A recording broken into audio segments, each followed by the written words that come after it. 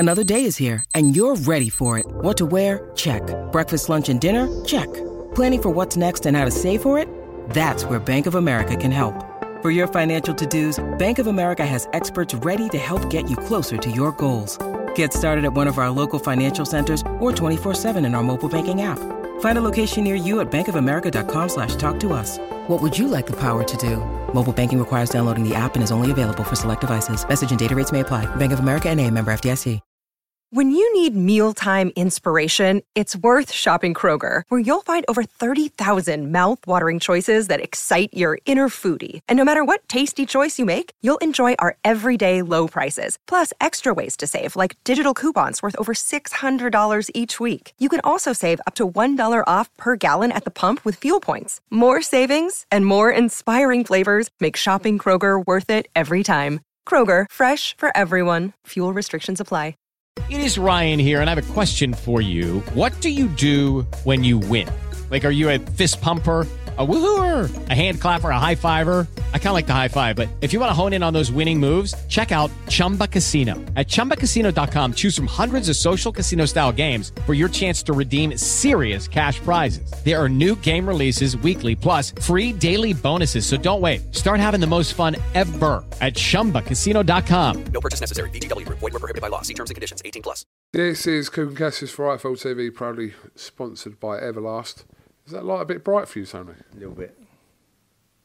It's highlighting your good features, so I'll keep it on. Keep it on, mate. Today is Wednesday, obviously about 3 days away from Saturday night in Cardiff with Joe Cordina. But yeah, 3 days out. Everything gone to plan so far for you and the team regarding Joe? Yeah, he's had a good camp, and he's been down in training in Essex with me since January, so he's had a long camp, and yeah, the camp's gone well. He's in great condition, mentally and physically, and he just wants to regain his world title on Saturday night. Something I spoke to Joe about earlier on today about that kind of previous situation, which is in the past now, but was it frustrating that obviously Joe had the win, a great win last year against the Gower, the IBF situation, which forced him to be stripped of that title, but obviously months after now he's got a chance to regain that title. But was that a frustrating time to see one of your world champions stripped of a title? Yeah, you know, he had a terrible injury on his hand, and it was a legitimate injury. He had to have the operation done, and you know, you see a lot of these world champions, you know, they get like, some of them get like up to a year without defending, and I thought it was harsh that he got stripped to the belt.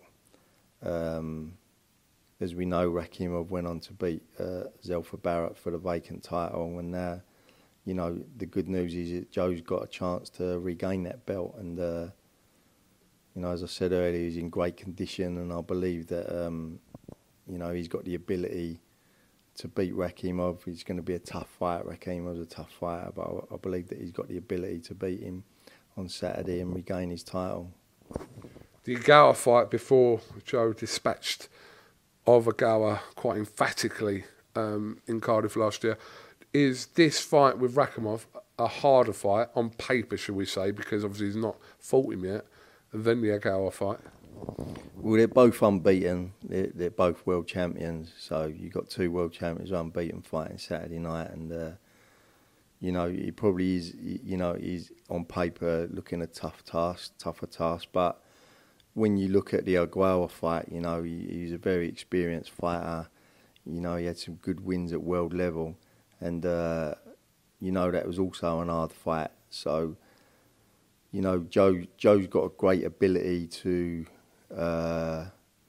make tough fighters look ordinary, and with Rakhimov, I believe that, you know, with Joe's IQ and his boxing ability, his speed, his power, that he can claim this title on Saturday and look good doing it. Eddie Hearn has gone on record as saying that he's very confident that Joe will knock Rakhimov out. I spoke to Joe about this earlier on, and he's not really taking any notice of that. He said, like, as long as he wins, not to look for the knockout. If it happens, it happens. That's correct, and you don't want to be going looking for the knockout, and it's all about winning the title. That's the main thing at the end of it, and I believe Joe's ability. He's got the ability to do that Saturday, and it's going to be a tough fight. We know that, but I just think Joe's boxing brain and his IQ is far superior to Rakhimov, and he's trained hard. He's in great condition for this fight. He put everything into the camp, and he's done his weight well, and he's just looking forward to fighting Saturday now. For yourself, though, personally, will it be more satisfying to see Joe become a two-time world champion compared to that when he originally won that title? Oh, it's a great feat, becoming a two-time world champion. I think only from Wales, I think it was only Kawasaki that's done that. And there ain't a lot of British fighters that have done it. So to say you're a two-times world champion is a brilliant feat. And, as I say, Joe's looking forward to the fight on Saturday. And, it's going to be a great night in the Motorpoint Arena, great atmosphere. And, I'm expecting a hard fight, but I'm expecting Joe to come through and win this fight. Let's talk about Jordan Thompson, who's in action against Luke Watkins. Quite an interesting fight. But, yeah, your kind of connection and association now with Luke Watkins, just wanted you to talk about that a little bit as well. Jordan Thompson. Sorry. Jordan has been with me since January, so this is obviously our first fight together.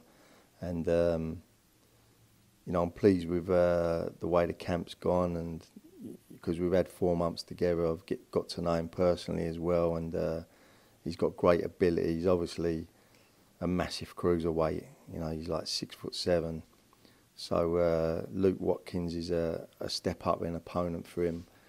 I'm expecting a good fight, and I'm expecting Jordan to come through victorious, and I'm excited to see what he's all about, and if he goes and puts in a good performance and gets a good win, then he chucks himself into the circle of good cruiserweights, the big names in this country.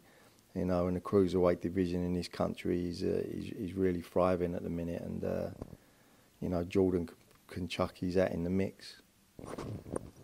If you didn't know his weight category and you looked at Jordan Thompson, there's no way you'd book him as a cruiserweight, was there? I know, because I've got an heavyweight who's big at my gym, Dempsey McKean. He's 6'6", and Jordan's like an inch taller than him. So, and he gets himself in great condition as well. He's ripped up, and he's a big puncher.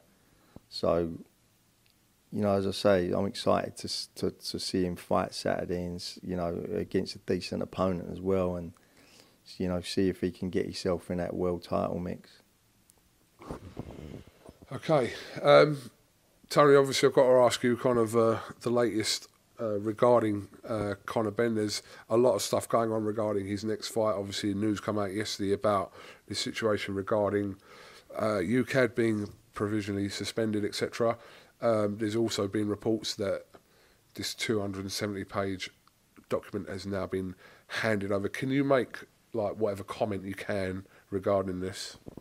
Yeah, I just found out about the same as you yesterday, reading about the provisional suspension. Don't really understand really what that means, provisional suspension, and it's weird how it's leaked out into the press as well. So, like anything to do with Conor Benn, stories get leaked out by who we don't know, but there must have only been, I didn't even know about it, so there must have been literally a couple of organisations that knew about that.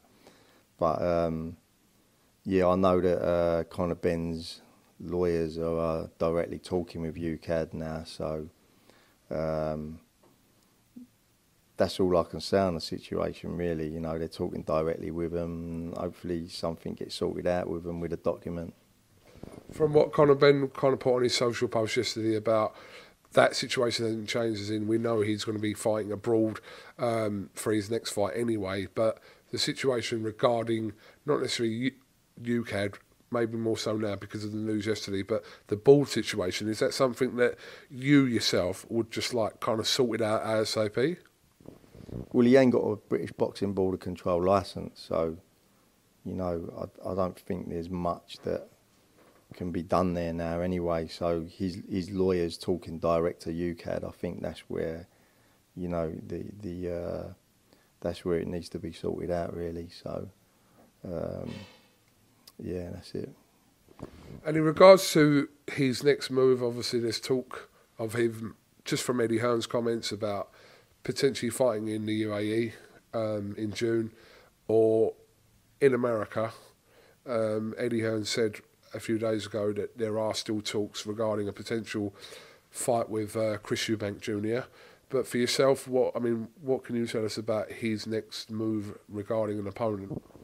Well, as far as I'm concerned, firstly, before you talk about any fights, he needs to be licensed. He hasn't got a license at the minute, a boxing license. So until he gets a boxing license, you can't really talk about any fights really at the moment. But all I can say is he will need to fight pretty soon, because he's been out of the ring 14 or 15 months now, which is, you know, quite a long time in inactivity for young fighters isn't good. So he does need to get back into the ring. But as I say, until he's licensed, you can't really talk about any fights.